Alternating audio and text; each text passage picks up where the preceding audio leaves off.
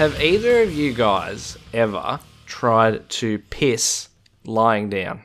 Or laying down, rather. No? When would that come up? Okay, when I was in hospital a couple of years ago getting my appendix out, I needed to piss, but I couldn't get out of bed. And I had like the bottle and everything, and I couldn't do it. Like I was trying, and because I was lying down, my body just wouldn't let me. Because I wasn't like in front of it. I don't know if it was a psychological thing or a physical thing. No. I've been in hospital, and I got like one of those cardboard jugs they gave to me. Yeah. And I had one of them. I couldn't do it. Wanted to monitor how much I was pissing, so I had to give it to them so they could measure it. Yep, could not do it. I had to get a nurse to help me get out of bed and waddle to the toilet, and it was very difficult, but it was the only way it was going to happen. All right. Hello and welcome to your favourite podcast, Brad is a Bad Person. My name is Morgan. I am the host of this podcast, and I am as charming as Ted Bundy. I am joined as always by Lachlan. You definitely have some things in common with Ted Bundy. Who is as straight as Jeffrey Dahmer, and by Brad. Hello there. Who is as funny as John Wayne Gacy. Oh, thank you. Okay, alright. Ted Bundy was charming, and Gacy was funny. Dahmer wasn't straight. I see you've gotten onto what Morgan was doing there. Today we're talking about serial killers. Why are we so obsessed with serial killers? Is it our way of trying to understand evil? Is it a fear of death driving us to learn what is out there that could kill us? Is it just a morbid fascination? Whatever it is, there's no doubt that serial killers capture our attention and hold it with a death grip. Some of the most recognizable names from the 20th century were the prolific serial killers, the ones who terrorized a nation for years while they were active, and those who shocked the world when all of their crimes came out at once, with everyone completely unaware of what they were doing until after they were caught. Thankfully, technology has progressed to the point where serial killers can no longer rack up huge numbers before being caught. There is better communication between law enforcement agencies, larger and more easily searchable databases, CCTV cameras almost everywhere, a tracking device in basically everybody's pocket, and it is much harder to change your identity and get away with it. So we are, thank God, unlikely to see serial killers these days able to put up numbers as high as Bundy, Little, and Ridgway. But that doesn't mean serial killers are gone forever. A killer who may have been able to murder dozens of people in the 70s and 80s may only get to kill 4 or 5 today, but that is little consolation to those 4 or 5 and their loved ones. It is a terrifying thing to think about, and you can paralyze yourself with fear. Those who study serial killers often say that they become paranoid and can't leave their house without thinking they'll be abducted. We are all on edge after watching a scary movie or reading about a particularly horrific crime, but the likelihood of being taken by a serial killer is so low that it should barely warrant a second thought. But still, we are obsessed. How are we today, guys? Ready to slay this episode? Pretty spooked after that. Yeah, I mean, it's a bit deep for us. But I thought I should set it up properly, you know? I'm pretty excited for this episode. Very interested in the subject matter. Serial killers I find very fascinating.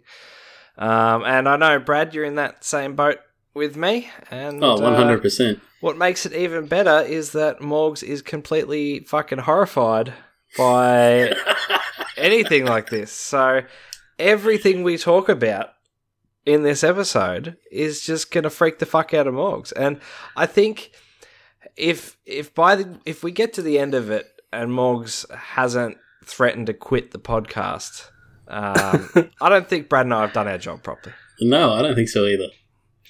Yeah, this is kind of like my version of the Furries episode where Brad is just like black-pilled beyond belief during the Furries episode. That's what I'm going to be like this episode. So Brad and I have to conspire, I think, to come up with something that's as uncomfortable for Lachlan to talk about for 60 minutes. So we'll have to think of something. I have no weaknesses. We'll find it, don't you worry. Yeah, I'll have to think about it. Maybe... No. Anyway, yeah, it is going to be a very dark episode, as you can well imagine. Yeah, I think we've all... I know I have, at least. I don't want to speak for you guys, but I think we've all gone through phases of being really interested in serial killers and reading about Definitely. stuff like that, and yeah. It's so I know in uncomfortable high school already. I read this book.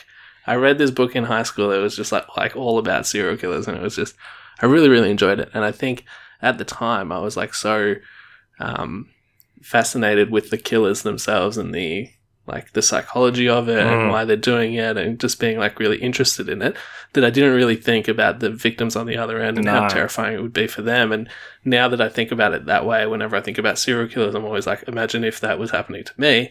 That's like why it's really hard to think about and read about and stuff. So this should be a fun episode. Yeah, I'm in the same book. I think it's what fascinates me is just the idea that someone can do this and continue to do this, and they're so different to me. Yeah, like I couldn't do that. It just gets me. It's so far out of the realm of what you can relate to and understand, I guess, that it's just, people want to learn about things they don't understand. And how can you possibly understand someone killing a bunch of people out of, like, some sort of sexual urge? Because that's what it always is. It's always sex. Oh, always sex. Yeah, and just a total disregard for the dignity and life of the person that you're killing. Like, it's... I just couldn't imagine needing to stab someone to get off. It's just insane. Alright, let's get this over with. So before we get started today, I want to remind everyone to follow us on Facebook, Twitter, and Instagram. Subscribe on SoundCloud, iTunes, Spotify, wherever you get your podcasts. And if you leave us a nice review on iTunes, we'll give you a shout out during the show to say thank you. We actually have a nice review here. It's from Emma. She says, I've gotten in the habit of popping Brad is a Bad Person on a Sunday night when the kids have gone to bed and I'm stuck cleaning up the weekend mess. Helps the time pass. Always have a laugh and learn something new. Thumbs up. So, thank you, Emma. Thanks, Emma. And definitely make sure when you're listening to this one, the kids are well and truly in bed. Oh, yeah. Oh God. And then check on them every 5 minutes to make sure they're still in bed. Yeah, this is not one to play in the car while you're driving your kids to school. So if you want to get in contact with us and suggest an episode idea or just say hi, please do. We always love interacting with our fans. You can do that on any of our social media or through our website, bradisabadperson.com.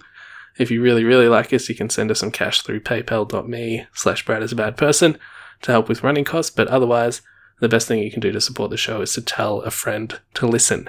It tells a friend to listen, or else it gets the hose again. Well done.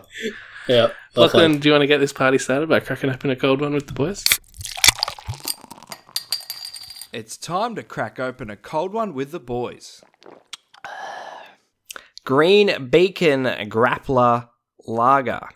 It's a green can, cannon on the front of it. Never had it before. It is from Queensland. Infamously brewed by serial killers. 1.3 standard drinks. I don't know. The can's pretty nice, but I've never even heard of the brewery. So I guess we'll give it a go. Yeah, decent snap. Yeah, not bad. Oh, high praise. All right, the best green beer is Vic, so maybe a close second. Green Demons, the old hand grenades. Okay, so before we start today, seriously, here's a warning. It's going to be very dark. I'm sure Brad and Lachlan have picked the most disgusting, horrible things imaginable. Just to freak me out, but also, presumably you're into that because you're listening to this. But, if you're worried, now is probably a good time to switch off. Yeah. A bit of behind the scenes here. Lachlan usually edits the episodes and then he uploads them before we release them. And then usually my job is to listen to the episode and make sure it's all good. That he's done a good job editing and there's nothing else to do. But there have been a few times. One in particular was the time when Lachlan talked about the guy who continually ate stuff. What was that? The French guy. Terrare. Yeah, where I said to Lachlan, heinous. I can't actually check this part of the episode, so I'm going to listen to 2/3 of the episode and skip that because it was hard enough to listen to the first time. So I'm not going to be listening to this episode after we do it. Warning for you, Brad, you're going to have to check the episode for quality. But I'm not going to be editing it. I'm not going to be listening to it. And if I wasn't part of this podcast team and love you guys meaning the fans, not Brad and Lachlan, if I didn't love you guys so much, I wouldn't be here right now either. So, serious warning, it's going to get fucking dark. In our exorcisms episode, I gave a content warning before part of my segment. I think... I don't know about you two guys, but I assume it's as bad as me. And what I'm going to talk about is much, much, much worse than what I talked about in that episode. So, content warning. Content warning. If you have, if you're a bit squeamish, maybe skip this episode. If you have any empathy at all. If you are not yourself a sociopathic serial killer, maybe skip this one. All right, so Bradley is going to go first. Yep. God have mercy upon us all. I'm excited. Make no mistake, tonight's subject matter is my attempt to make Morgan pay for subjecting me to 1.5 episodes of furry degeneracy. Lachlan's time will come. Don't you worry. But tonight, it's time for Morgs to get a taste of justice. You've already gotten me back, by the way, Brad, with the fucking Russian doll guy. In keeping with my make Morgan miserable mission, I've picked out the most disgusting human being to ever walk the earth, Robert Bob Berdella, or as the media dubbed him, the Kansas City Butcher. Now, quick sidebar. Depending on where you look, generally people like to believe there are two types of serial killers, process and product killers. The latter generally don't derive any pleasure from the act of killing itself. Rather, they see it as a necessary means to an end to get the product they require. Think Ed Gein bodies. And the product he required, human skin. Process killers derive a sick pleasure from the act of killing someone, and as such, generally speaking, also get sexual gratification from the act of killing someone. Process killers are far and away the worst type of serial killer. In my opinion, anyway. As sexual psychopaths, the killing of victims can take hours, days, or even weeks. Unfortunately, for 6 men in the mid to late 1980s, Bob Berdella might have been the worst, most disgusting process killer in human history. Born on January 31st, 1949 in, and I'm going to butcher this, Cuyahoga Falls, Ohio, Bob Berdella grew up in a relatively normal household for the era. His parents were strict Catholics, but not overly abusive. At the age of 5, Bob required thick glasses to help with his nearsightedness, and due to his glasses and lack of physical prowess, Bob Berdella was often ridiculed, and throughout his schooling years, never really socialized with any of his peers. Big deal in the old serial killer world, that one. Bob Berdella had a brother 7 years his junior, Daniel, who had inherited the physical prowess his father had hoped for in Bob. And this drove a rift between Bob, his father, and his brother. Morgs has struck one already. This is just biography, mate. That's right. He knows what's coming. Mate, it's the anticipation. He just... Oh, God. By the age of 14, Bob had realised he was a homosexual, a fact that he kept hidden from his uber-religious parents. I'm not saying that Bob's home life was perfect either. His father was a disciplinarian and would punish both Bob and Daniel with a leather strap for their perceived shortcomings. He would also be quick to point out Bob's lack of physical prowess. Bob Berdella may have underachieved physically, but all records indicate that he was academically very gifted, to the point of being aloof with teachers.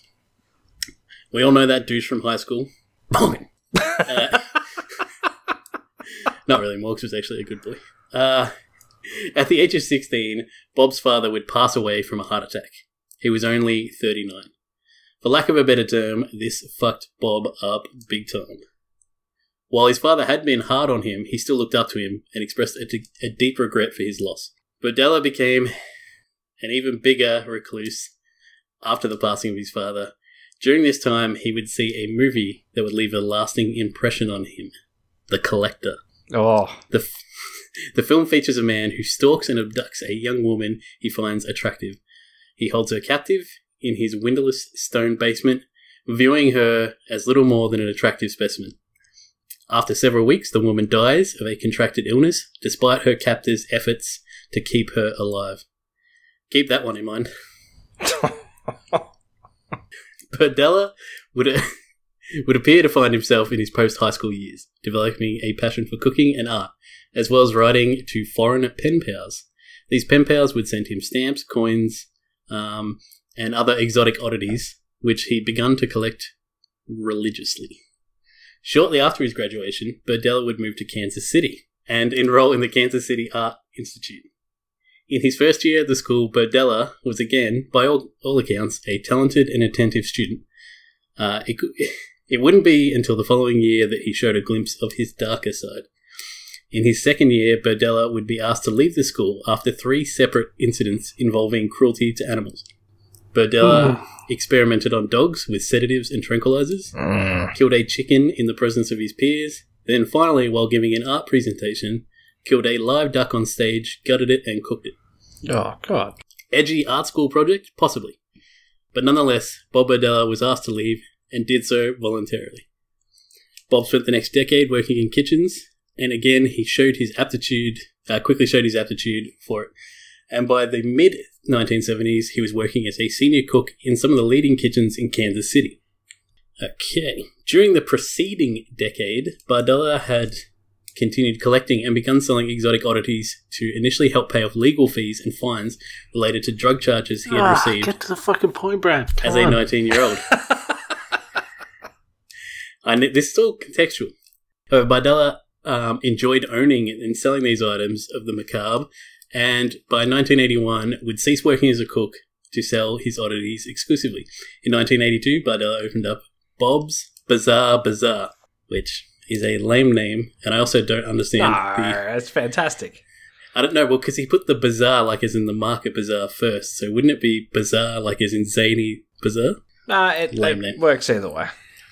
Anyway, his store at the local flea market attracted all sorts of people, though generally they were children and other weirdos. He drew large amounts of attention and soon became a somewhat prominent figure in the community, becoming more and more civically active.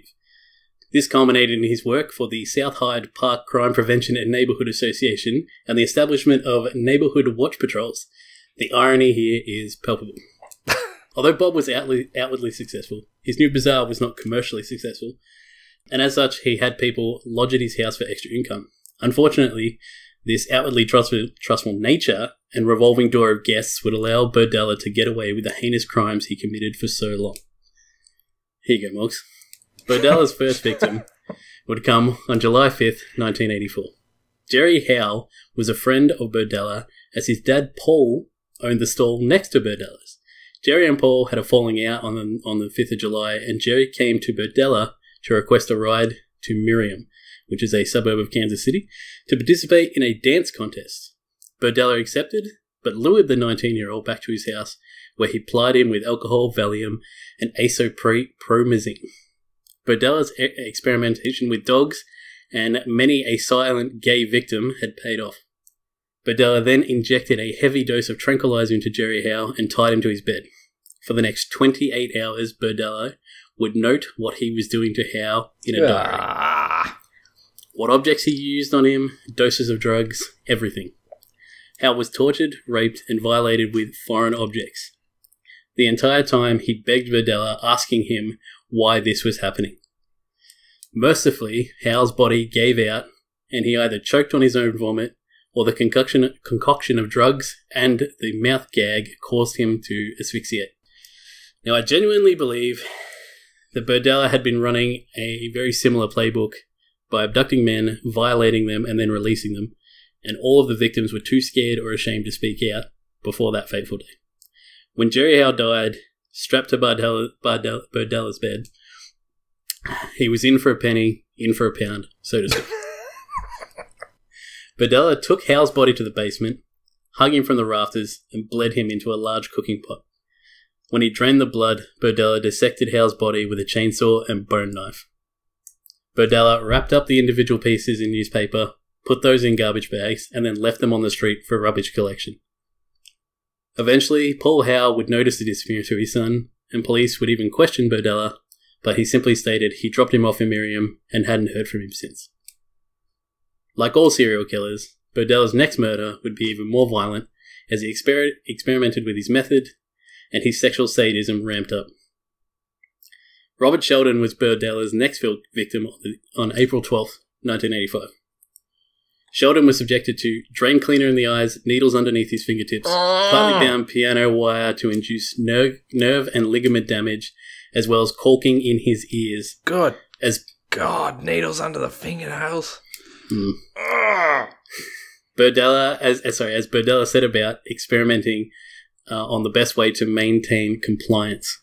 Oh, good Lord! Honestly, I would rather be straight up murdered than have needles under my fingernails. That is. This is just the start. That's horrible. Mercifully, again, on the 15th of April, 3 days later, a repairman showed up to Berdella's house, and he panicked and suffocated Sheldon to death. Again, he disposed of the body in the same way.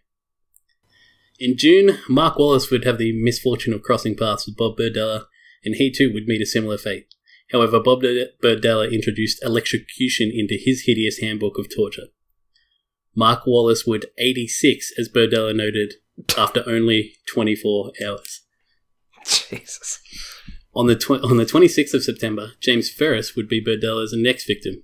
Each time, he would run through his procedure, but add new steps, meticulously noting drug dosages, victim reactions, etc. James Ferris would be the first to experience testicular electrocution for 5 minutes at a time. Ferris would only endure 27 hours of torture before becoming delirious and 86ing. James Stoops followed in June 1986. Berdella confessed to being the most physically attracted to Stoops, so he kept him alive for 2 whole weeks, torturing him as he saw fit. Yep. Berdella tried to mold him into the perfect sex slave by breaking the bones in his hands, electrocuting his eyes to blind him, and injecting drain cleaner into his throat to stop him from speaking. The way Stoops died is actually so graphic, I don't even really want to mention it, because it's, even in this fucked up story, it's too fucked up. It's not good. You can look that one up yourself. Even I have standards. Larry Pearson was next, and after awakening from the tranquilizer, Pearson was extremely compliant. Berdella enjoyed this and reduced the torture aspect with Pearson. He still used him sexually at will, but Pearson managed to avoid the worst of the torture for 6 whole weeks. And after enduring this for 6 weeks, in Berdella's words, he snapped and attempted to bite his penis off. He nearly succeeded. Berdella was forced to have emergency surgery after attending the ER to reattach his penis. Like, I'm talking, it was held on by like a little bit of skin. That's it. Like, tip just in the wind, which is shame fantastic. He didn't bleed out. Before rushing off to the ER, Berdella beat Pearson to death with a tree branch. In a small victory for Pearson, his act of defiance would all but ruin sensation in Berdella's penis. Good. So, yeah. Berdella's final victim... Morgs looks like he's going to fucking throw up. He does. Berdella's final victim would be Christopher Bryson, a male prostitute he paid for sex. Berdella ran his standard playbook and tortured Bryson for 3 whole days before Bryson's compliance helped him to gain Berdella's trust. He was able to use matches Berdella had absent-mindedly left in the room to burn through his restraints before jumping from a second-story window, breaking his ankle. He was discovered by a parking meter inspector wearing nothing but a dog collar. Shortly afterwards, Berdella was arrested and his reign of terror was finally over. Good. He was obviously sentenced to life in prison, and he subsequently died of a heart attack when the prison staff refused to give him his medicine, which I think what a shame. Yeah, well, he was saying that they weren't giving it to him. Obviously, they were like, no, we're giving it to him. Yeah, poor little Bobby needs his heart medicine. Yeah, he was contacting all these people saying, they're not giving me my heart medicine, they're giving me, and then he just fucking dropped dead from a heart attack. Yeah. So, you know. We'll get right on that, Mr. Berdella. Yeah. When the police came to his house, they tore up his backyard. They found 2 skulls in his backyard. Well, actually, one in his cupboard, one in his backyard. And they were Sheldon and Pearson. Yeah. Sheldon had initially been buried outside, but then when Pearson bit off his penis and he beat him to death, he cut off his head buried that outside, brought Sheldon's back inside and kept it in the cupboard because he liked Sheldon. Yeah, well, Sheldon didn't bite his dick off, I guess. Yeah. Also, which is pretty disturbing, because I mentioned he like meticulously noted everything. Yeah.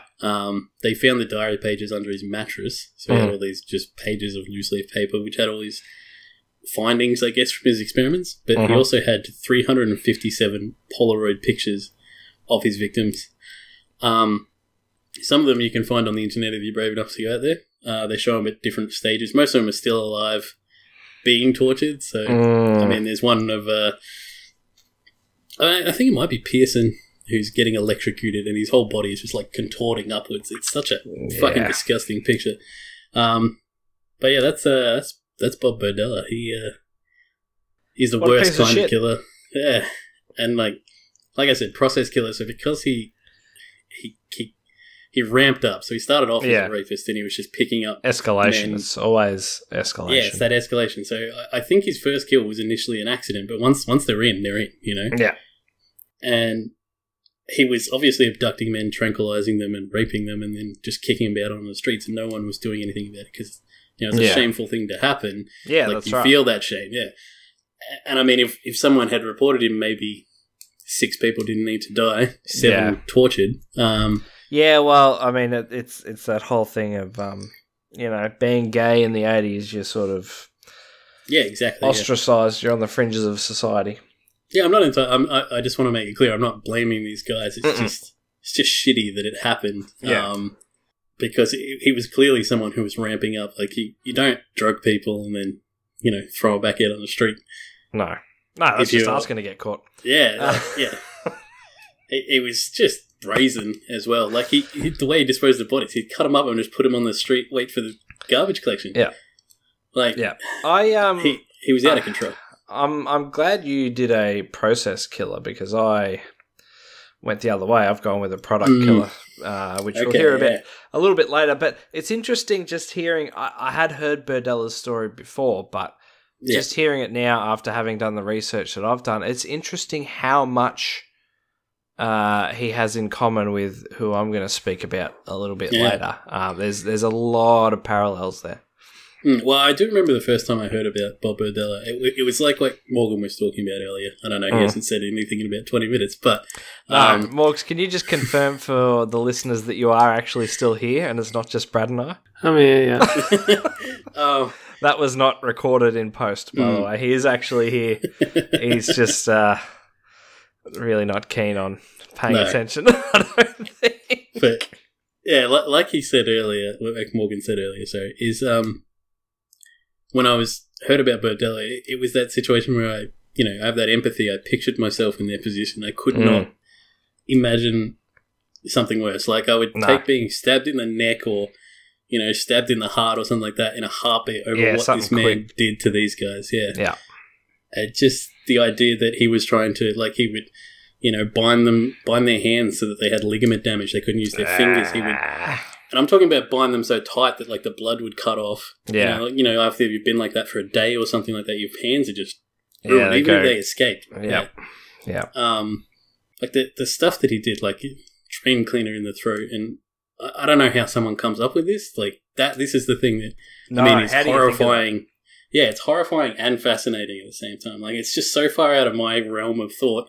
Yeah. If you gave me a person and you were like, you've got to torture him, I wouldn't know what to do. You know? No, you wouldn't think of half of that shit. You'd exactly. Beat him with a pipe or something, maybe. Yeah, like, because that's the worst thing I can imagine doing is hitting someone with a pipe. But yeah, it's just fucked up, man. So yeah, Bob Berdella. So glad he died of a heart attack. Not a nice man. No, here you go. What was coming to. How do you feel, Morgs? Should I go next?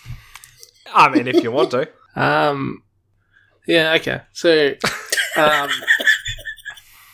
I'm sure everyone can empathize right now, but I'm much more comfortable with the idea of serial killers in fiction than in reality. Because in fiction, at least, even if it was based on somebody, it's not real. So what I've done today is, instead of doing a serial killer, I'm doing a Brad's Power Rankings. So play the music. Coward.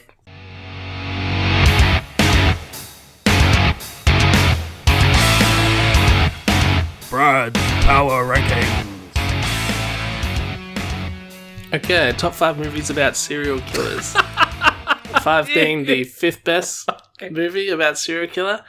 And 1 being the best movie about serial killers. Hey, are you little starting bitch. at 1 or 5?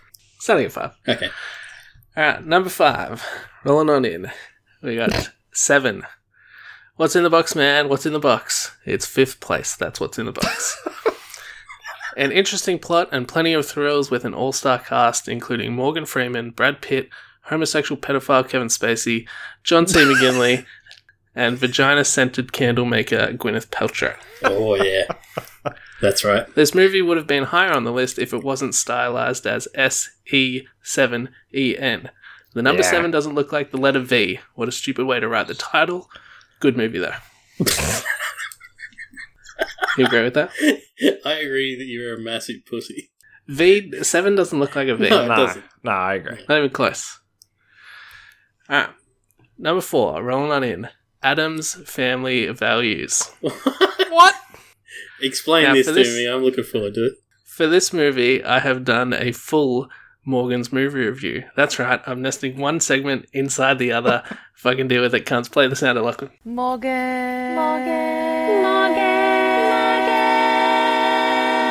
Morgan's movie review. Adam's Family Values, 1993, is a nice change of pace from the usual gritty, violent, and overly serious serial killer movies. There is plenty of violence in this movie, don't get me wrong, but it is all done for comedic effect. Wednesday and Pugsley Adams are jealous of the new Addams baby and decide to kill it. I know this must sound horrifically morbid, but it is done tastefully with humour. This causes Morticia and Gomez Adams to hire a nanny named Debbie, played by the weird-looking but undeniably attractive Joan Cusack. There is something really strange about her facial expressions, but she's in fine form in this movie, making it blindingly obvious why Uncle Fester, played by Doc Brown himself, Christopher Lloyd, is immediately infatuated with her. It turns out that Debbie is a Black Widow serial killer, a woman who marries rich men and then kills them to take their fortune. She has done this 3 times already, and now she has her sights set on Uncle Fester as her next target. Oh. So there you go. Wednesday Addams, played by a young Christina Ricci, is the only one who is suspicious of the nanny, and so Debbie sends her and Pugsley off to a summer camp for upper-class children, and hilarity ensues. The fish-out-of-water subplot with the elder Addams children at the camp is a deep mine for humour. Their clashes with the perky, positive, and upbeat children land them in trouble with the camp leaders, and their scenes in camp jail, a place the counselors call Harmony Hut, provide for more laughs as they are forced to watch Disney movies, The Sound of Music, Annie, and The Brady Bunch in an effort to cure them of their bleak disposition.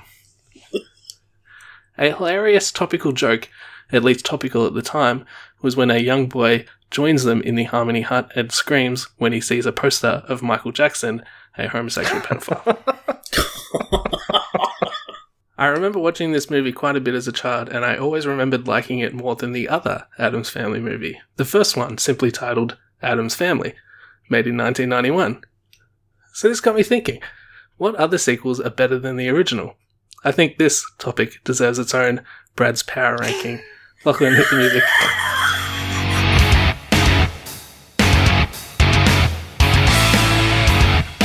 Brad's Power Rankings. What is happening right now? This is Inception. I don't understand. So Go I'm ahead. just taking a break from my movie review to do a quick power rankings here. This is the top 5 movies where the sequel was better than the original.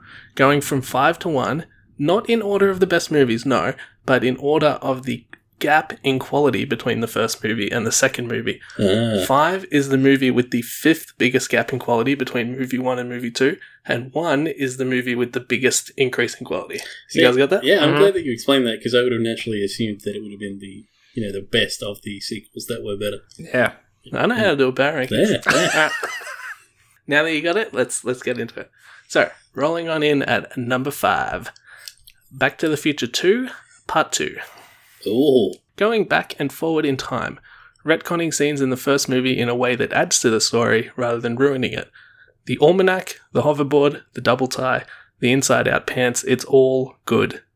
Everyone knows that the Back to the Future movies go number 2, then number 1, then number 3. I'm not shitting on part 3, but it sucks ass compared to the other 2. We've talked about this in our time travel episode.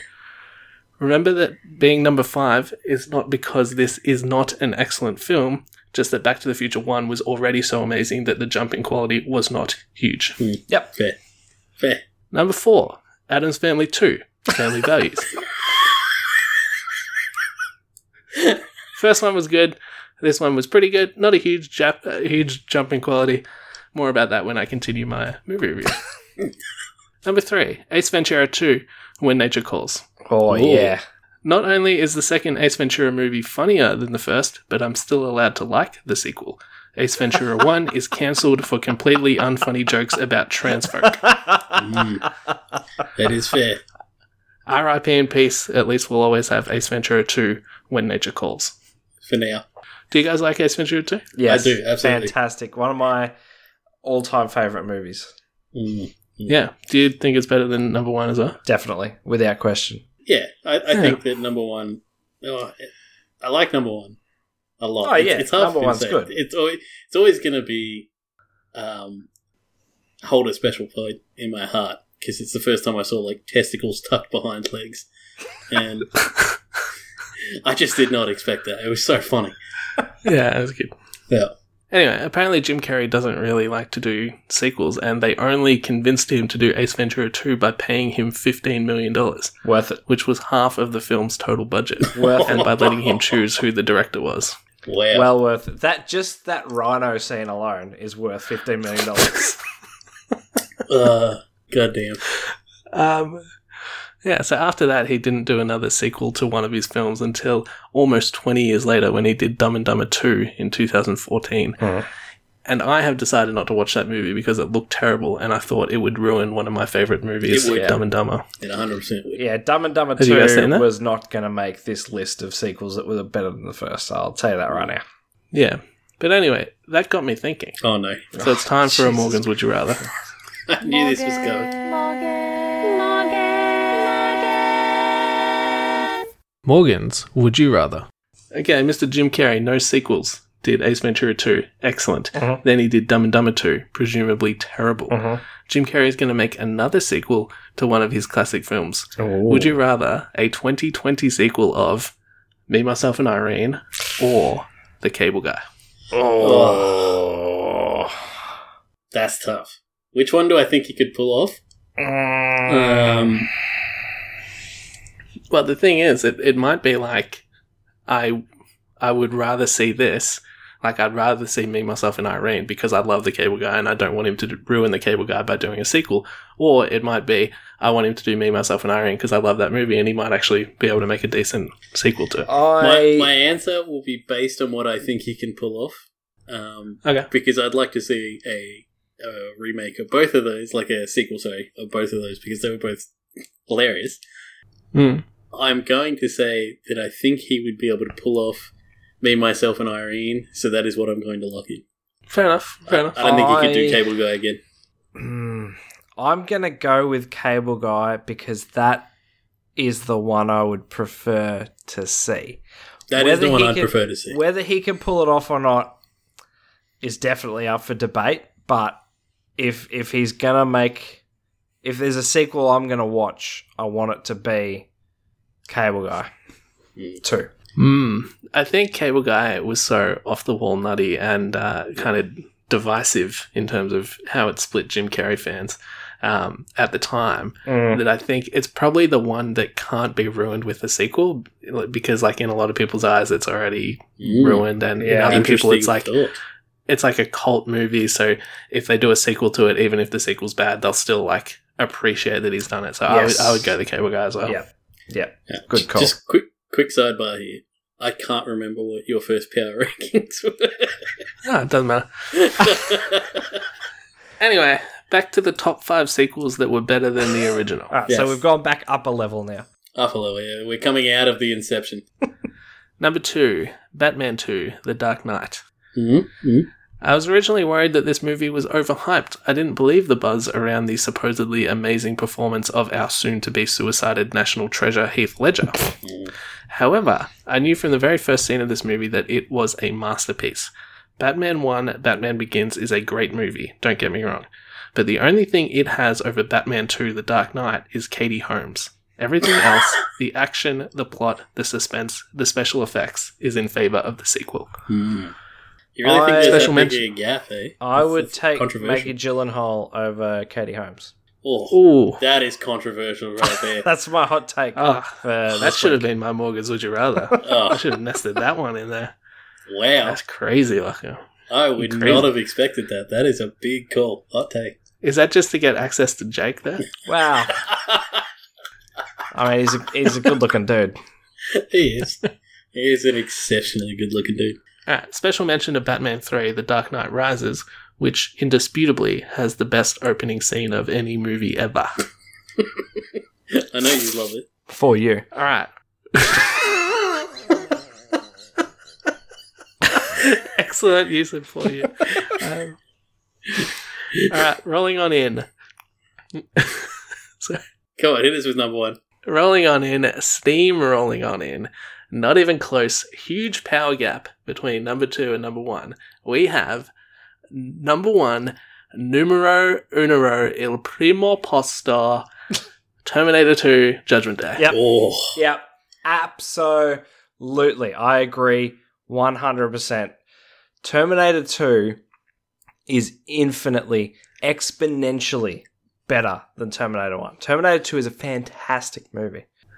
Thanks for doing that part for me, Lachlan. I can't really say it better myself. No, I can't really. No, I'm being sincere. I really think that was a good summary. Terminator 1 is a pretty good movie. Terminator 2 Judgment Day is a motherfucking masterpiece. Enough said. Terminator 2 is one of the greatest action movies of all time. There you go. Big cool. Anyway, back to my movie review. As I was saying, I watched The Addams Family a lot as a kid, and I remember thinking...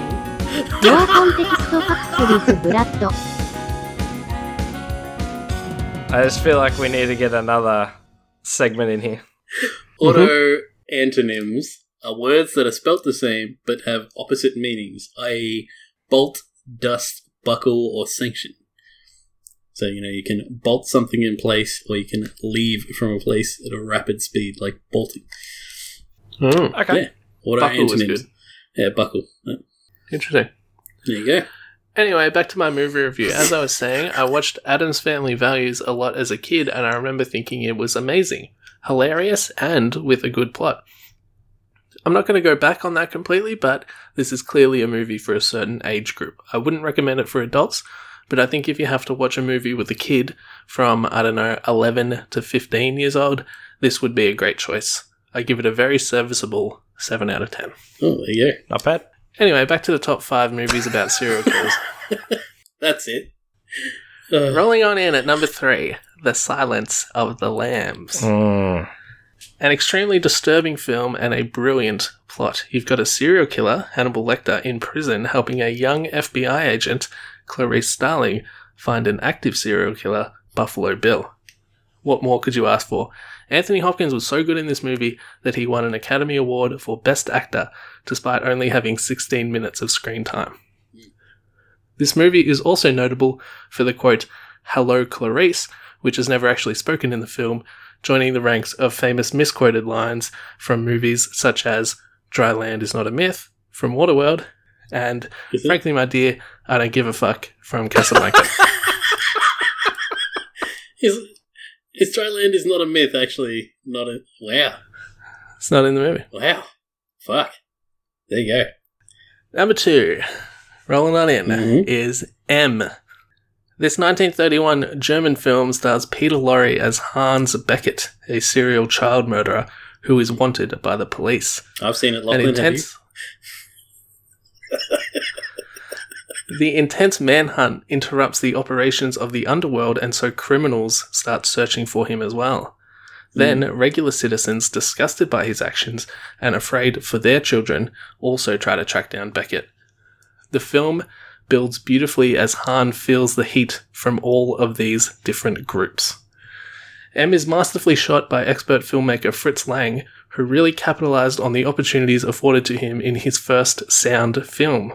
He uses silence to create tension, which is finally broken by thunderous noise. He gives Hans a leitmotif in the Hall of the Mountain King, much like the shark in Jaws has the da-dum leitmotif. Mm-hmm. Lang also uses shadow to build suspense, especially during the stalking scenes, and uses reflection, be it in mirrors or shop windows, for symbolism. The film finishes with a strong message that forces you to examine mob behavior, due process, mental illness, and the nature of evil. Ooh. If you are intimidated by the idea of watching a black and white film in another language from almost 90 years ago, then I completely understand. But I encourage you to give it a go. An absolute masterpiece and a movie that will stay with you long after you watch it. Mm. I will warn you, though, it is a disturbing film. As Fritz Lang himself said at the time, Neinen das Farzen Autoschagen, which means try not to puke in German. Oh, that was actually pretty good. Yeah, Have you actually seen the movie, Brad, or are you trying? I'm trolling. Who the fuck has seen a movie from the 1930s? That's what it is. Isn't Gone with the Wind from the 1930s? So basically every person in existence I haven't seen has seen a Gone with movie the from the Wind. Fuck that. 1930s? Nah, it's Go fuck yourself. Fucking Charlie Chaplin over here. It is a really good movie. I'm not fucking... But yeah. Number one. No, it Roll it in. sounds pretty baller. I'll give you that. It's a really interesting story that the criminals start hunting him as well. So he's like really feeling the heat. It's interesting. Anyway, number one, Rolling On In, as Lachlan said. It is another masterpiece. It would have to be to top M. This movie is beautifully filmed and also has a strong message. A harrowing tale of a sex worker who takes it upon themselves to find a serial killer who is murdering fellow prostitutes in what is supposed to be an open and tolerant cosmopolitan European city. An exploration into sexual identity and the way society sees prostitutes, all with a strong message of compassion and tolerance for sex workers and their clients. I know there's That's a right. bit here. The timeless classic, Juice Bigelow, European Gigolo. Oh, no. I'm pretty proud of myself for figuring that out before you Yeah, I got there. thought I kept that vague enough for you not to get it. Lachlan. Yeah. Damn. I'm sitting there and I'm like, I know this is going to be stupid. Like, I can tell by the way he's setting it up. I was trying to figure it out, Lachlan. You beat me there by a long way. That is Yeah. fucking... Yeah, I'm pretty happy with myself. Well played, folks. Well played. Well Yeah, done. I clear to the listeners, if I don't say what the title is straight up and I build up to it, it's going to be It's something silly. Excellent serial killer movie, though. It is a very good movie, though. It's I think it's Oh, not a sequel that's better than the original, No. but it's not that bad. It wasn't on the other power rankings for a reason, but it's not bad. So for all those playing at home, that was a Brad's Power Rankings, which was interrupted by Morgan's Movie Review, which is interrupted by another Brad's Power Rankings, which was then interrupted by Morgan's Would You Rather, and during that we also had a no context. no facts context for Brad. fact. Thanks for laughing. Yep. This should be called the Metasode. maybe, Yeah. So instead are of- we back out? Are we at the top level again now? I'm not Yeah, sure. well, yeah. See, Can this you is really the problem tell? with Inception. You don't know whether you're back Yeah. into the real world or not. I have to We're throw back myself in in front of serial a killer tree. land. Is the top still spinning? I hope that provided a brief reprieve for our listeners who are about to puke their guts up. Well, yeah. Lachlan, But their minds are probably blown right now, so it doesn't really matter. Like, I don't even they know probably where the had fuck fun we're for at. 10 minutes, which is good. So I feel good for providing a glimmer of hope in this fucking dark, disgusting world. We should all kill ourselves because this is not good. Jesus Christ! Well, Morgs has gone real dark here. Yeah, We've I think we broke his brain. Yeah. When there's been a couple of times on this podcast where you guys have described things that it's like one person has had to endure something so horrifically terrible that I don't think anything in the world is good enough to make up for what they had to go through. And what Brad just described, I think, is that. So I think if I had a button that could just explode planet Earth, I would press that button. Press it, absolutely. No one give Morgan that button. When we decided on this topic, Morgan begged Brad and I not to talk about anything super disgusting because he didn't think he would be able to handle it. Naturally, Yeah, thanks for that, Brad. I appreciate you playing along with that. Naturally, this served as an invitation to both of us to find the absolute worst subjects we could to try and get Morgs to quit the podcast out of sheer horror. Correct. I wanted to talk about Albert Fish, but apparently there are lines that even I am not willing to cross. Yeah, that is a good call. Was perhaps the most evil and deranged man to have ever lived, and even now, without mentioning specifics of his crimes and even his everyday personal life, I'm debating whether I should be bringing him up at all on the chance that some of you listening might get curious and decide to look into him. Lachlan, I'll just interrupt you there. My favourite comedian, Norm Macdonald, used to do this bit on his podcast. He did it to, I think, 2 people, maybe 3, where he would say, do you know who Albert Fish is? And when they said no, he would describe Albert Fish for like 3 or 4 minutes, like in gory, disgusting detail, explain what was happening. And then the punchline of the whole thing was, I mean, this guy was a real jerk. He was indeed a jerk. That would be the whole joke. That is a classic Norm Macdonald move. That's classic Norm. Yeah. So I decided to talk about a different serial killer. Still evil and deranged, sure, but honestly, pretty middle of the road by serial killer standards. Ooh. Jeffrey Dahmer was a rapist, cannibal, necrophiliac, and to this day remains one of the most infamous serial killers of all time. There's so much information and nuance to Dahmer's story that there is no way I could do it justice in the time I have, even if I talked for this whole episode. So I'm going to run through what I believe to be the key points in a chronological fashion, and even this is probably going to make the episode run over. Jeffrey Dahmer was born May 21st, 1960 in Milwaukee, Wisconsin. Unlike most serial killers, he was not abused as a child, quite the opposite, in fact. His parents did not give a shit about him. His mother was a narcissist and a hypochondriac. That's a form of abuse. What do you mean? Yeah, but he wasn't physically or sexually most are abused. physically abused and, they got raped as kids and stuff, but they just ignored him. They didn't fucking care. Yeah. His mother was a narcissist and a hypochondriac. His father had to spend most of his time tending to her, and so, save from making sure he wasn't dead, little Jeffrey was largely ignored. They had frequent explosive arguments, which Dahmer recounts as the bulk of his early memories. Despite this, he was generally happy and energetic until, at age 3, he had to undergo double hernia surgery. Brad, you underwent single hernia surgery in your late 20s, so I'm sure you can attest to it not being something a young child would cope very well with.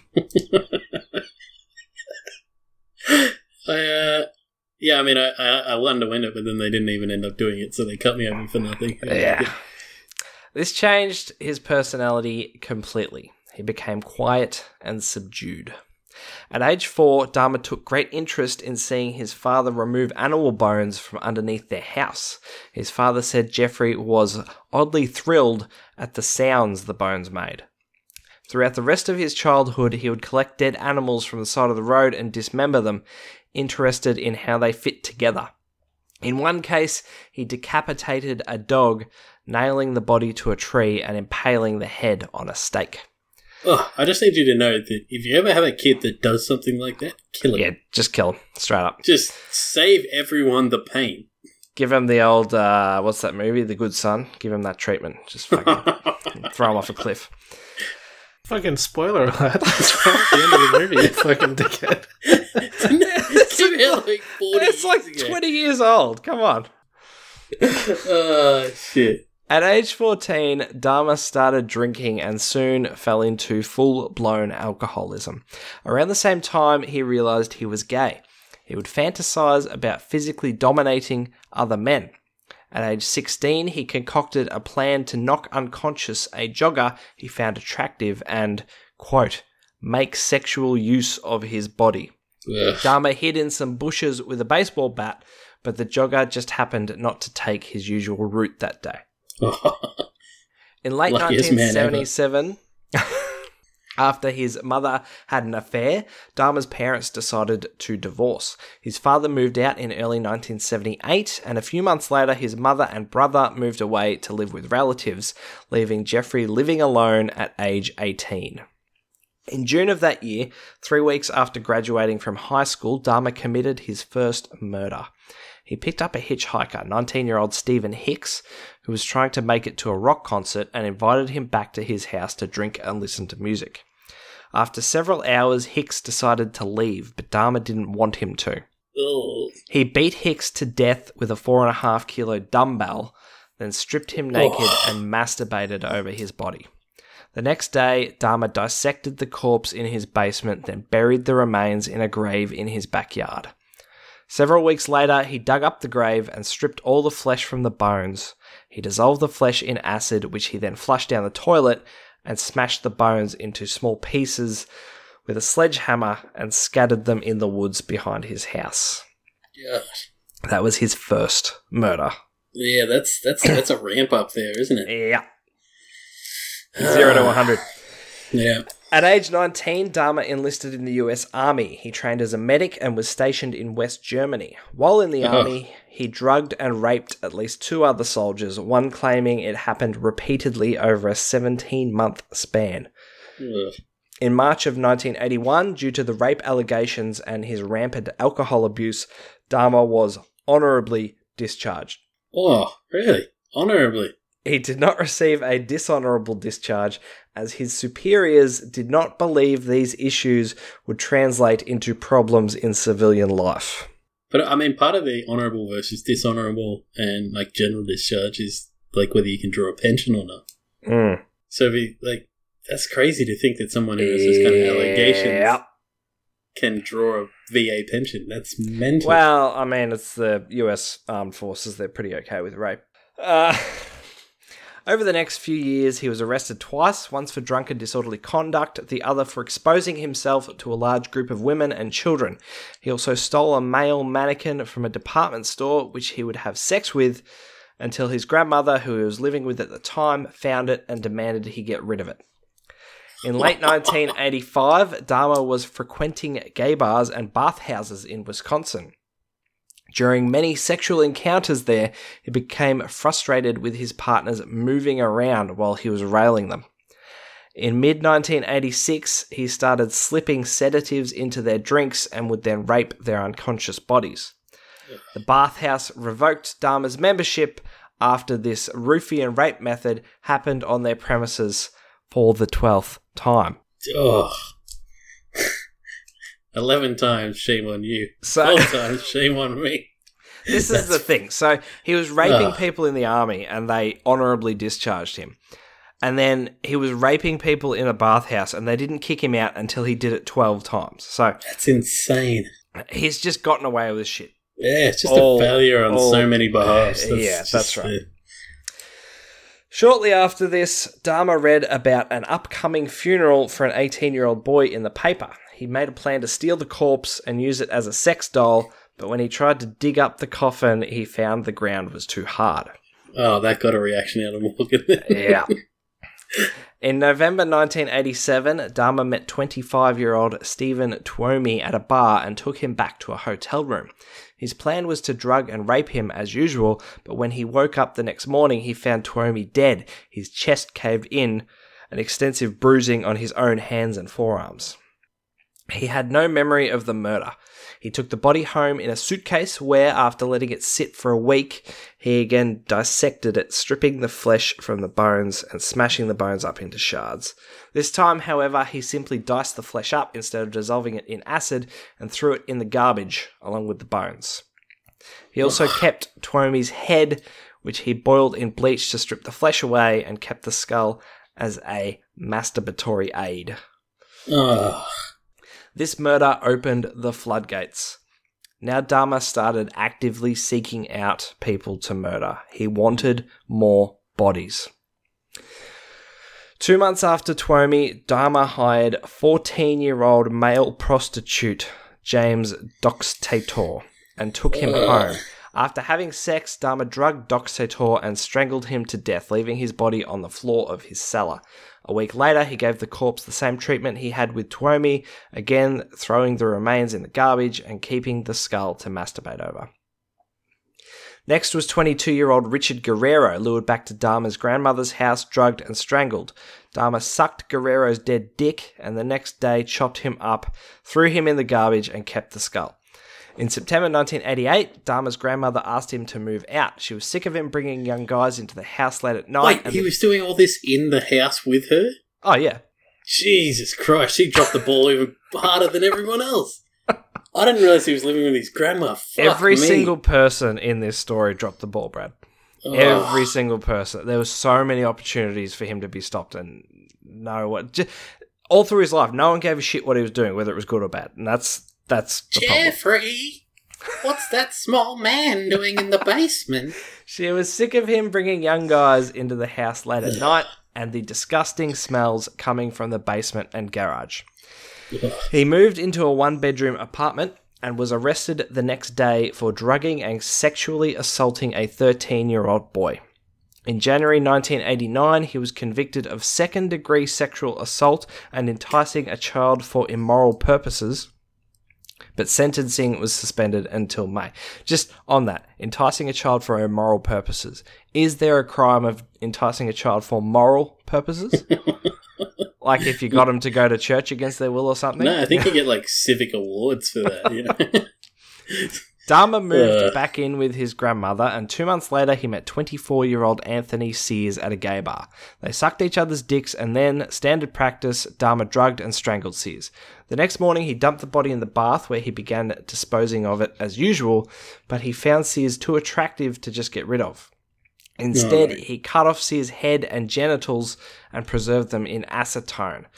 So that his grandmother wouldn't find them, he kept them in his locker at work. Oh, May came Jesus. along, and Dharma was sentenced to 5 years probation and 1 year in a correctional facility with work release. Let me remind you, this sentence was for drugging and raping a 13-year-old boy. And then he was released on parole 2 months early. He only did 10 months in prison. where was the head the whole time? Was he just keeping it in the locker still while he was in jail? Yeah, it was in his locker. Jesus Christ, that is so ballsy. In May 1990, he moved into his own place, and a week later he hired 32-year-old male prostitute Raymond Smith, who, surprise, surprise, Dharma drugged and strangled. The next day he went out and bought a Polaroid camera, which he used to take photos of Smith's body in sexual poses. This time he disposed of the body slightly differently. He boiled everything in a high alkaline detergent to strip the flesh, then dissolved the skeleton in acid. Once again, Dharma kept the skull, this time spray painting it and placing it in a filing cabinet along with the poorly preserved head of Sears, which was now also just a skull. Hang on. Where is he? This is another thing as well. If someone's buying gallons and gallons of like acids and No one's paying alkaline attention to it. detergents, No one gives a shit what he's Someone has doing. to notice this. Like, man, June 1990, Dharma brings 27-year-old Edward Smith to his apartment, drugs him, strangles him, and strips the flesh from his body. Instead of disposing of the bones, this time Dharma put Smith's skeleton in the freezer, hoping it would help preserve it. This didn't work, so a few months later he dissolved the bones and accidentally destroyed the skull. It exploded when he put it in the oven to dry it out. 3 months later, Dharma's victim was 22-year-old male prostitute Ernest Miller.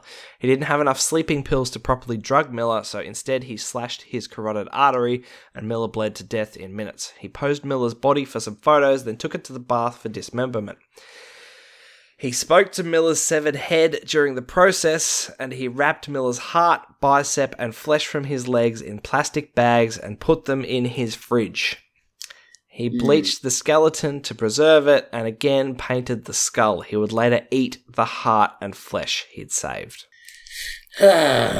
3 weeks later, Dharma drugged and strangled 22-year-old David Thomas, though after drugging him, Dharma no longer felt attracted to Thomas, so he disposed of the body completely rather than keeping any parts for himself. February 1991, 17-year-old Curtis Straughter drugged, strangled, dismembered Dahmer kept the skull, hands, and genitals and photographed every step of the dismemberment process. Then in April, Dahmer got his hands on 19-year-old Errol Lindsay. He lured him to his apartment and drugged him, but rather than kill him, Dahmer drilled a hole in Lindsay's skull and poured hydrochloric acid into his brain. It was an experiment, Dahmer said, to try and induce a permanent zombified submissive state, so he would have a corpse to fuck that would never rot. It didn't work. Lindsay woke up complaining of a headache, so Dahmer drugged him again and strangled him. He flayed the body and tried to preserve the skin in a bath of cold salt water, but it didn't work and he had to dispose of it. Then in May, Tony Hughes, a deaf and mute 31-year-old, drugged and strangled. Next was 14-year-old... We're nearly there, Morgs. We're nearly at the end. Next was 14-year-old Konerak Synthesomophone. Just 3 days later. Dahmer drugged him and drilled a hole in his skull, then injected hydrochloric acid directly into his frontal lobe. Before Konerak passed out, Dahmer led him into the bedroom where Hughes' body was still on the floor. Dahmer went out for a few drinks while Konerak was unconscious, and when he came back, he found the 14-year-old outside, naked, speaking in his native Laotian to 3 concerned women. Dahmer tried to take the boy back to his apartment, telling the women they were friends, but they stopped him, telling him that they had already called the police. 2 police officers showed up, John Bolchazak and Joseph Gabrish. Dahmer told them Konerak was his 19-year-old boyfriend and he had just had too much to drink. When one of the women tried to point out to the officers that the 14-year-old was bleeding heavily from the arse and had a hole in his head, Bolchazak told her to shut the hell up and stop interfering. Ugh. The officers escorted the pair back to Dahmer's apartment, where Dahmer showed them naked photos he had of Konerak to prove they were in a relationship. 2 of the finest members of the 1990s Milwaukee PD, of course, didn't want to get involved in any of that icky gay stuff, so after peeking their heads in the door, and despite the smell of a 3-day-old rotting corpse coming from the next room, they wished Dahmer a good night and left. When they radioed dispatch, they were laughing that a drunk, naked Asian male had been returned to his boyfriend and they would need to be deloused when they got back to the station. Dahmer injected more acid into Konerak's brain, which mercifully proved fatal. He called in sick to work the next day so he could dismember both Konerak and Hughes' corpses. In June, 20-year-old Matt Turner, drugged, strangled, dismembered, internal organs stored in the freezer, and skull added to his collection. 5 days later, 23-year-old Jeremiah Weinberger. Dahmer tried to make a sex zombie out of him using boiling water instead of acid. This put Weinberger into a coma, and he died 2 days later. A week after that, 24-year-old Oliver Lacey, drugged, strangled, dismembered. Dahmer put his head and heart in the fridge and skeleton in the freezer. Another 4 days, 25-year-old Joseph Braderhoft, drugged, strangled, but not dismembered. Dahmer slept with Braderhoft's body for 3 days before he discovered the head had become infested with maggots. He cut the head off, stored it in the fridge, and disposed of the rest of the body. And God help us, Braderhoft was the last person Dahmer killed. His next victim was to be 32-year-old Tracy Edwards, the day after decapitating Braderhoft. Dahmer handcuffed Edwards and told him he was going to eat his heart. After a harrowing 5 hours in Dahmer's apartment, posing for photos and having a knife brandished at him, Edwards managed to escape and flag down 2 police officers, still handcuffed. Their keys couldn't unlock the brand of handcuffs Dahmer had used, so Edwards led them back to the apartment. Dahmer told them the key was in his nightstand, and when one of the officers went to go get it, he found hundreds of Polaroids of human bodies in various stages of dismemberment.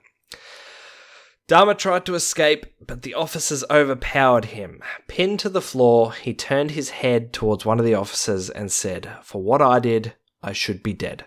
Milwaukee's Criminal Investigation Bureau searched his apartment, which turned up 4 heads, 7 skulls, a tray of blood, 2 hearts, 2 full skeletons, 2 hands, 2 penises, a scalp, and in the freezer, an entire torso along with numerous other assorted organs. Dahmer confessed to 17 murders and admitted that he had sex with the corpses and often other parts of the body during dismemberment. Despite undergoing psychiatric assessment and being diagnosed with necrophilia, borderline personality disorder, schizotypal personality disorder, alcohol dependence, and a psychotic disorder, Dahmer was deemed fit to stand trial. He was charged with 15 counts of first-degree murder and pleaded guilty but insane to all counts. The trial started on January 30, 1992. Dahmer's defense argued that he could not be held responsible for his actions due to his very clear, very deep mental issues. The prosecution argued that no matter how fucked in the head you are, you know that you shouldn't go around killing, raping, and eating people. That turned out to be the more convincing of the two arguments. On February 15, the verdict was passed down. On the first 2 counts, Dahmer was sentenced to life imprisonment plus 10 years. On the remaining 13 counts, he copped life imprisonment plus 70 years. 3 months after his conviction, Dahmer was extradited to Ohio to face another charge of first-degree murder. His first murder, that of Stephen Hicks, was the only one that didn't take place in Milwaukee. Again, Dahmer pleaded guilty and was sentenced to life, upping his total to 16 consecutive life sentences plus 930 years. Don't think he's getting out. He didn't even serve 3 of those years, though. In November of 1994, Christopher Scarver, already serving a life sentence for murder, beat Dahmer to death with a 20-inch metal pipe. When his mother learned of his death, she remarked to the media, "Now is everybody happy?" Yes, Joyce. Yes. We are. Yes. Could you imagine the miscarriage of justice there if they put him in an institute, like for the criminal thing? It just there's no justice there. Wisconsin outlawed the death penalty in 1853, and while I am generally opposed to the death penalty, I think he should have been executed in the courtroom as soon as he pled guilty. The bailiff should have just fucking shot him. Dahmer was incompatible with his life. He was a monster. Yeah. The Milwaukee Monster. That's right. As they call him. Welcome back, Morgs. Yeah. How you doing there? That one wasn't as bad because I already knew a lot about Jeffrey Dahmer. I mean, if that was the first time I'd ever heard about it, it probably would have been horrific. But, I did read a lot about him when I was in high school. So, Brad's one I didn't even know existed. So, thanks for bringing that into the world, Brad. But Jeffrey Dahmer, I was already well aware of him, and I think he did some horrible things to people while they were alive, but the majority of what he did was while they were dead. In which case, that's where he's probably not as bad as Bob Berdella that Brad talked about, and a lot of other process killers, because he killed them he drugged them first and he killed them quickly by strangling them. It wasn't slow, it wasn't drawn out, they were unconscious when they died. What he did with their bodies is fucked, but I guess from a utilitarian perspective, they're just objects at that point. It's very disrespectful, but you're not actually causing any harm. Yeah, it feels really wrong for me to say that it doesn't cause any harm to have sex with a dismembered body, but I guess it's like a silver lining to a really shitty situation is that he didn't do that while they were alive. The biggest thing about Dahmer, and you brought this up several times, Brad, is that there were so many opportunities for him to be stopped. It's insane. And every single person that could have stopped him, could have even raised a red flag, shit the bed. It's I mean, that's it. His neighbours would constantly complain about screams, and like thudding noises and the fucking smell of dead bodies, chainsaws coming from his apartment at like 2 a.m, and nobody did anything. Yeah, it's an apartment as well. Like, people need to understand, it's not like a one-bedroom apartment. Yeah, it's a one-bedroom apartment in a building that doesn't exist anymore because they knocked it down. In the garbage. He wasn't fucking taking it anywhere or burying it or anything. It was just in his fucking garbage can, getting picked up by the garbage man every week. Yeah, it's mental. It's absolutely mental. Yeah. The failures there are just humongous. Yeah. It's the same with Berdella as well. That, like, he had this sketchy house. People had chances to catch both of these men, and they didn't. The failings there with the system. I don't know. And I think it was either late last year or early this year. The Milwaukee Police Department posted, I think it was on Facebook, they posted a little congratulatory message for John Bolchazak, who had done something like 40 years in the police force, and, you know, what a good job to him. Yeah. What a fucking failure. Yeah, he gave a 14-year-old boy back to Dahmer. Jeffrey Dahmer. That's insane. With a hole in his head. And he just let it go. I know this is a bit horses left the stable here, but did we I feel like we should have clarified the difference between, you know, a serial killer, a mass murderer, and, you know, like a spree killer. A spree killer. No, I think people get it. Well, the two we spoke about were serial killers. Serial killers. So serial killers have like a process. There can be downtime between them. Obviously more than one victim. Mass shootings or mass killings, all done in one. That's your Columbine or your Stephen Paddock type thing. That's a mass killing. And spree killers. There's no downtime, but they're not in the same location, like a mass killing. They just one kill to the next kill to the next kill to the next kill. Yeah, like that guy recently in Canada who dressed up as Mountie and went door to door shooting people. Yeah, so they're spree killers. He's a spree killer. They literally go on a killing spree. They don't stop. There's no downtime. Serial killers can be inactive for years at a time, like Gary Ridgway or stuff like that. Yeah. Definitely worth pointing out. Probably should have done it at the start of the episode. I think anyone who's still listening probably knew that already. Yeah, fair. Power rankings, Morgs, you want us to get out of this? Yeah.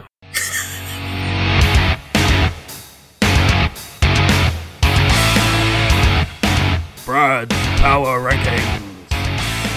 Alright, so I thought I'd do something light this week, obviously. Given probably a good decision. The subject matter was quite dark. So this week's is top 5 Tim Tam flavors. Alright? Good. Yeah, I was munching on some Tim Tams. And I've got a pretty strong opinion about number 1. Yeah, well, this is the thing. I also knew it could get a bit heated, but it's heated for the right reasons, okay? Contentious. Because, you know, we're running a bit short, so, like, we're running over time, so I'm just going to smash them out real quick. Yeah. Number 5, chewy caramel. Alright? It's delicious. Yeah, they're pretty good. Can't argue. Number 4, now I'm making a distinction here. Murray River salted caramel. It was like a limited edition one. Nah. And I've always liked a salted caramel. I do not rate salted caramel. Well, that's... What? And it upsets me because you can't just get normal caramel anymore. Everything is fucking salted caramel these days. Well, you can get chili caramel. I do like salted caramel, but I think basically everything caramel flavored has been taken over by salted caramel. Yeah. And I like salted caramel, but I don't want everything to be salted caramel. Just want normal caramel. Well, they were limited edition. I think the chewy caramel are like a year-round one. Now, number 3, the originals. I am a massive fan of the originals. At number 3. Yeah, I mean, they got us there, so let's not fucking discredit them. They are really good. Now, number 2, and I think this is where we're going to differ here, Lachlan, is I'm number 2. I'm going to throw the double coats out there. Nah. Yeah. Now, double coats are fantastic. There's no arguing it. Double coats are number 1. No, double coats number 2. This is the hot take that I've Contentious. got. Okay. So, number 1, and this is, I think you can guess this now then. It's white chocolate. It's always white chocolate. Yeah. Nah. Oh, yeah. It's always white chocolate. They're the best Tim Tams. White Double chocolate coats are Tim great, Tams are garbage. They shouldn't even be. They're not even in the top 5. You know. I know you think Morgs was going to quit the podcast, but based on what you just said, then I'm done. All right. No. That is an outrageous thing to say. White chocolate Tim Tams. I can see you saying they're not number 1, but not even in the top 5. They're garbage, apparently. Wow. Garbage. Get the white chocolate Tim Tams out. Get the Choc Mint ones in. They're number Choc 2 and number Mint. 3. Choc Mint is the most plebeian flavour ever. Choc Mint in anything. You two have no fucking idea what you're talking about. Instead of having Choc Mint, Lachlan, why don't you just brush your teeth and then eat a regular Tim Tam? Fucking idiot. It's disgusting. Get fucked up, mate. Choc Mint sucks, alright? Number 1, white chocolate Morgs. I'm glad that we were able to agree. I am happy that you put the double coat in the top 5, though. I didn't think you'd include them. Double coat is a second, and it's not far off white chocolate. But a lot of people don't consider them their own thing. They think they're just the same as the original. But they're like twice the size of an original. If I wanted to two originals, is what matters. Listen, anyone in America as well who doesn't know what a Tim Tam is, you're fucking missing out. It's possibly one of the greatest inventions ever made. Fantastic. Order them from. It's funny whenever somebody like introduces Australian food to other cultures, it's always like, oh, I have some Vegemite, which is disgusting. Yeah. Whoa! I can tolerate it. I grew up eating it, but now I wouldn't eat it. But if you gave it to me, I wouldn't puke. We're doing fucking hot takes of galore all the things, tonight. Of all the things Australia's got to offer in terms of food, our culinary culture, Tim Tams. Give someone a Tim Tam. Tim Tams are motherfucking shit. Give them a Tim Tam. Give them an iced Vovo. Not even iced Vovos. They're pretty good. They're pretty good. Give them a Pavlova, mate. Or a bit of Pav. Yeah, give them a Lamington. Give them a fucking meat pie. Give them a kangaroo. On the topic of Tim Tams. Yeah. And I think this is going to be divisive as well. Oh, here we go. Fridge or cupboard? Hands down, fridge. Oh, yes. Cupboard. Brad, I'm back on your side, mate. Yeah. They got to be in the fridge. You want them hard. You want the chocolate hard. Yes. That's the thing. You pull them out of the cupboard and they're like only 3/4 melted. Like they're already there. Your finger touches it, it immediately melts into it. It's like, yeah. What am I, a fucking animal? That's why the double coats are so good in the fridge. Yeah. And the thicker chocolate gets harder and you bite I've got some double coats in the fridge now. I'm going to go fucking smash them. Oh, baby. Yeah. Nah. I finished, there was like 2 white ones before the podcast. I smashed them. And that's why I went with the top 5 Tim Tams, because I had double coats and white chocolate ones in the fridge. It's fucking lovely. Where do you put your tomato sauce? In the fridge or the cupboard? It's hard. I feel summer I go fridge. Winter I go cupboard. I don't know. It's a change. Okay. Yeah, it varies on the season. Interesting. Yeah, because in summer I want that tomato sauce fucking cold as possible. Hits on the food and it's just like, oh, it's a little frozen delight almost, But in winter, I mean, like, I'd take it or leave it. I mean, I could keep it in the fridge, but then it's almost too cold on anything. Nah, it's always in the fridge. I don't know. Nah, chocolate in the cupboard, tomato sauce in the fridge. Wow. Change my mind. Wow. I 50% agree with you. All right, well. Yeah. Anyway, good power rankings, Brad. I was fucking horrified of what you. No, I thought I'd throw you a bone at the end of the episode. There, I was like, I'm not going to throw top 5 ways to get cereal killed or something like that. I was like, nah. Get cereal killed. Oh, well, I'll just do something light, fluffy, take us out. Yeah, good work. Little fluff. But piece. anyway, that's the squirrel on the water. Water skis. On the water skis. Yes, thank you, Brad. But I would actually really like to hear from our listeners if they enjoyed this episode, because I think this is a very deep mine. There's plenty of material we can go through here. I hope people didn't enjoy it. So if you really enjoyed the episode, can you please make a distinction between you enjoyed my segment, because obviously what I did was hilarious and clever and interesting. So if you liked the episode overall, but it was mostly for that, then please include that. But if you wanted to talk more about serial killers, this would be a good one to do a follow-up on. So Brad and I are happy to do it. There's a lot of serial killers to talk about, and Morgan has to sit through it either way. So I think we just have to, at some point, we have to dispel with this notion that all 3 of us need to be present for every single episode. All right. Well, thanks, guys. Thank you for being here with me. Discussing one of my favourite subjects, been a lot of fun. I had fun. I had fun researching it. Yeah. It's a horrifying. Bit, it's a little bit dark, but you know, you gotta take the good with the bad. You can't enjoy the light without the shadows. Oh, so God. Oh, fuck. Stop talking. Just end it. Thank you, dear listener, for being with us. If you are indeed still with us, please share these episodes with your friends. That would be a big Your most help. fucked up friend is the sick animal. I think who would enjoy this. If you if your friends are going to enjoy an episode on serial killers or not before you share it with them. You can't be like, oh, you might like this, you might not. You know which friends are going to enjoy this episode, and if they're not, share a different episode with them because we don't want them to be trolling turned off. Yeah, that's a good fun. That was a good episode. one. Failures, that was good. Yeah, please share these episodes with your friends, and as Morgan said, please let us know if you would like to hear more about serial killers, or any other topic for that matter. We would love to talk more about them. And we'll be back next week with something a little bit lighter.